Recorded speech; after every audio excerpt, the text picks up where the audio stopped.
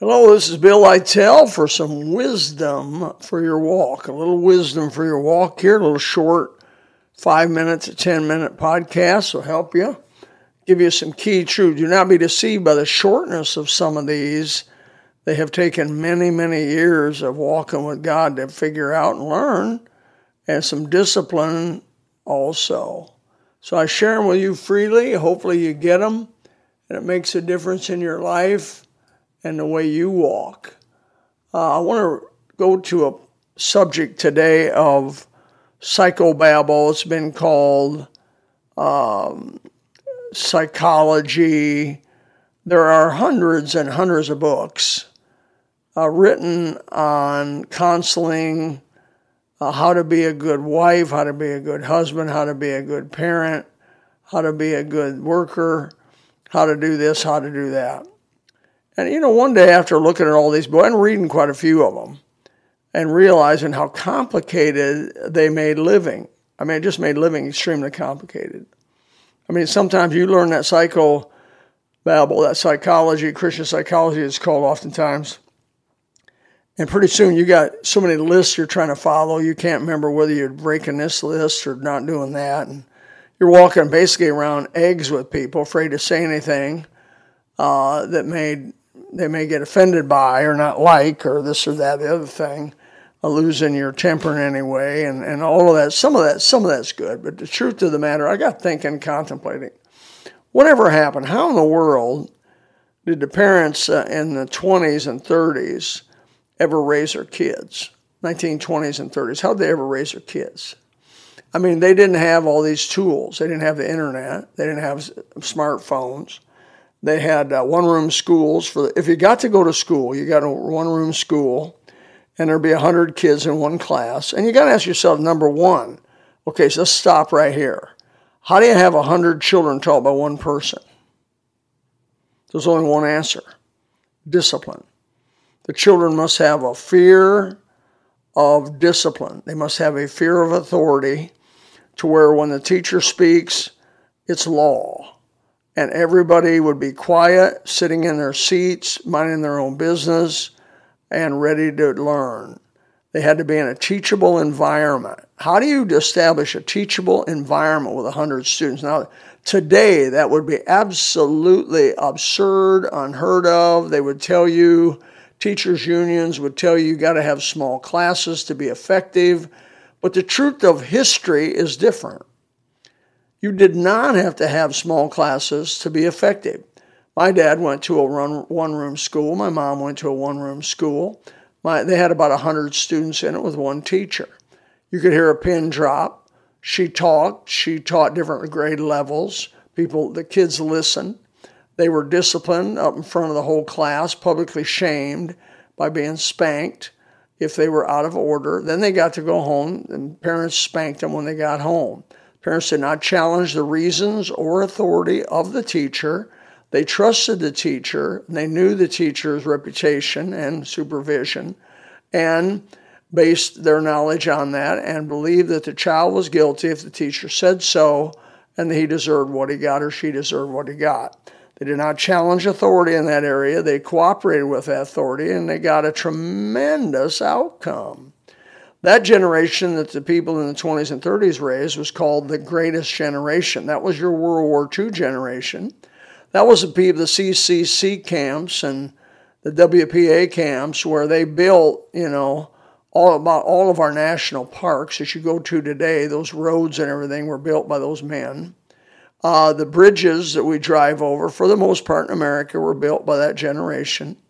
The roads that we drive on, for the most part, were built by the generation that were born in the 20s and 30s, paid for by them, by the way. Hoover Dam, built by them. Other dams built by them. Tennessee Electric and all these other areas. A tremendous amount of work. Man, they accomplished a lot in America, that group born in the 20s and 30s.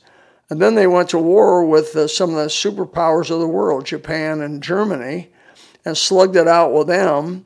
And it's been said the way we beat, and we know God gives victory in this, but the way we won World War II was simply we outmanufactured and outworked the Germans and the Japanese. Now, we know God was in all that.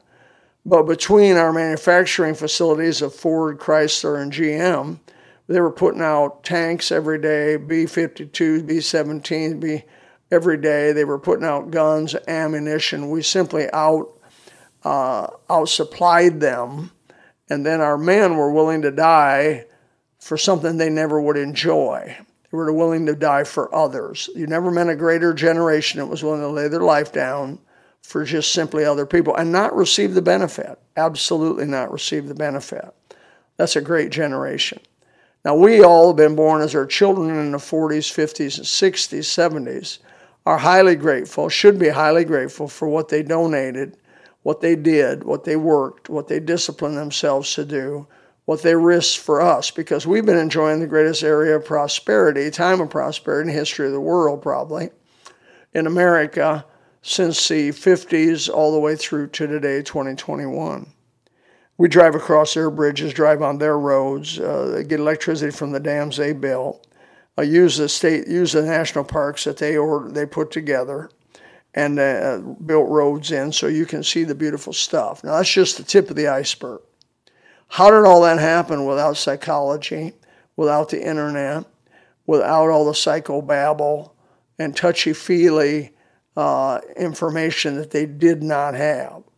What I find today is the first time parents have children begin to have a little trouble with them, they go to the library or they go to the local Christian bookstore and they start buying books on counseling, books on how to raise children, books on what we would call psychobabble, which incorporates some of psychology and some of the Bible put together. The trouble, the Bible part's fine. Problem is the psychology part. The psychology part causes you to introspect and over-introspect and re-introspect and double-introspect and triple-introspect and have all these rules, very complex rules of engagement with your children, with people around you, to where you can't remember the list, much more do it.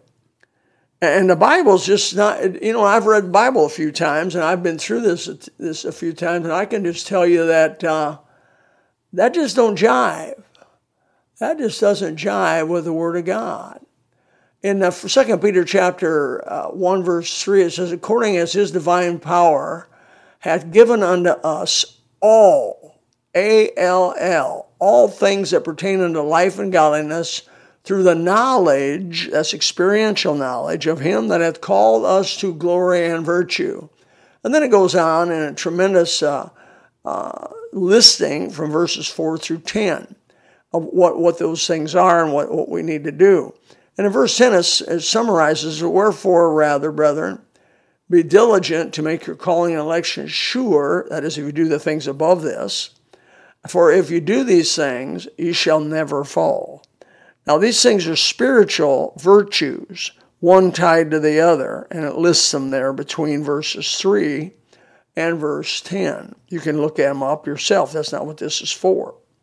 What I want to draw your attention to on this podcast is, look, put your psychology books down, put your counseling books down. Marriages will be in trouble. Come into my office, and the first thing they'll tell me is, what kind of counseling can you recommend us to?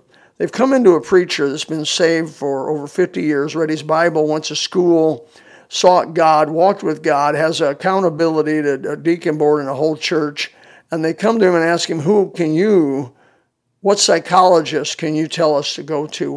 What counseling psychologist can help us? Rather than saying, preacher, what's the Bible say? What's the Bible say? The preacher's got the answer. Now, he may not be able to wind it out like some people can wind it out, but what a good preacher will do is he'll point you back to the Bible. That's what they don't want. Why? It involves work. It involves them, the parents, reading the Bible, seeking God's face, looking for God, and doing what verses 4 through 9 tell in 2 Peter chapter 1. Go back and read them. I don't want to read them for you because I want you to go back and read them. 2 Peter chapter 1, verses 4 through 9. Now, folks, I love you. I've given my life study of the Bible and helping people. And I can tell you the answer for all your problems, raising children, being married, being a good employee, being a good citizen of the United States, being part of the greatest generation is in the Bible. Because that's what those boys were raised on in the 20s and 30s. They were raised on the principles, even if they weren't Christian. Their parents were so influenced by the turn of the century Billy, some of those preachers back there, Billy Sunday and others, D.L. Moody, Gypsy Smith, and all them at the turn of the century. They were so influenced by Christianity that their blood almost ran bibline, that the philosophy of the day was biblical. So the discipline of life, the work ethic of hard, honest work, don't steal from another, I can prove it by just a few things. My mom and dad always bought when they bought a new car, they put the key in it, never took it out, never locked the doors, never had an alarm. Our house had skeleton keys, was built in the 1800s. None of the locks worked. We always went to bed every night with our doors unlocked. We had a business in the back, and they never locked it. There's nobody in the realm of knowledge I had. I go into a school of over 3,000 people, and I never knew anybody that was divorced. How did those people stay married, have children, not become thieves? How could a neighborhood be that safe? This was a town of 50,000 people, country, but I mean, it was representative of America. Ask yourself the question, how can that happen? It happens when people take the Bible, learn the Bible, apply the Bible to their lives. That's the society the Bible will create, and that's a great place to live. That is a great place to live in a society where the Bible is powerful and its influence is powerful. That doesn't mean everybody's saved. Would to God they would have been. But they took the Bible principles and applied them to their life. You know, honesty and integrity and uprightness and don't hurt your neighbors and do unto others you'd have them do unto you. That doesn't mean somebody's saved when they do those things. But saved people do them, but also unsaved people can take those things and use them, and they did. So there's the answer. You got trouble. You got marital trouble, all these other kind of trouble I mentioned, go to the Bible. I mean it. It's oversimplistic, but it's the truth. Start with the New Testament. Read it 5-6 times this year. Read it 5-6 times next year. Read it 5-6 times next year and the next year. And let me tell you something. Your mind and your countenance is going to change. Read the Old Testament with it every year, at least one time.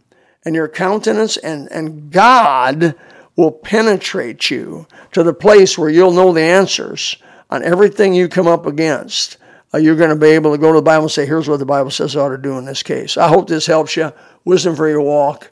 May God bless you, keep you, cause his face to shine upon you, and give you peace. Bill Lytell. God bless.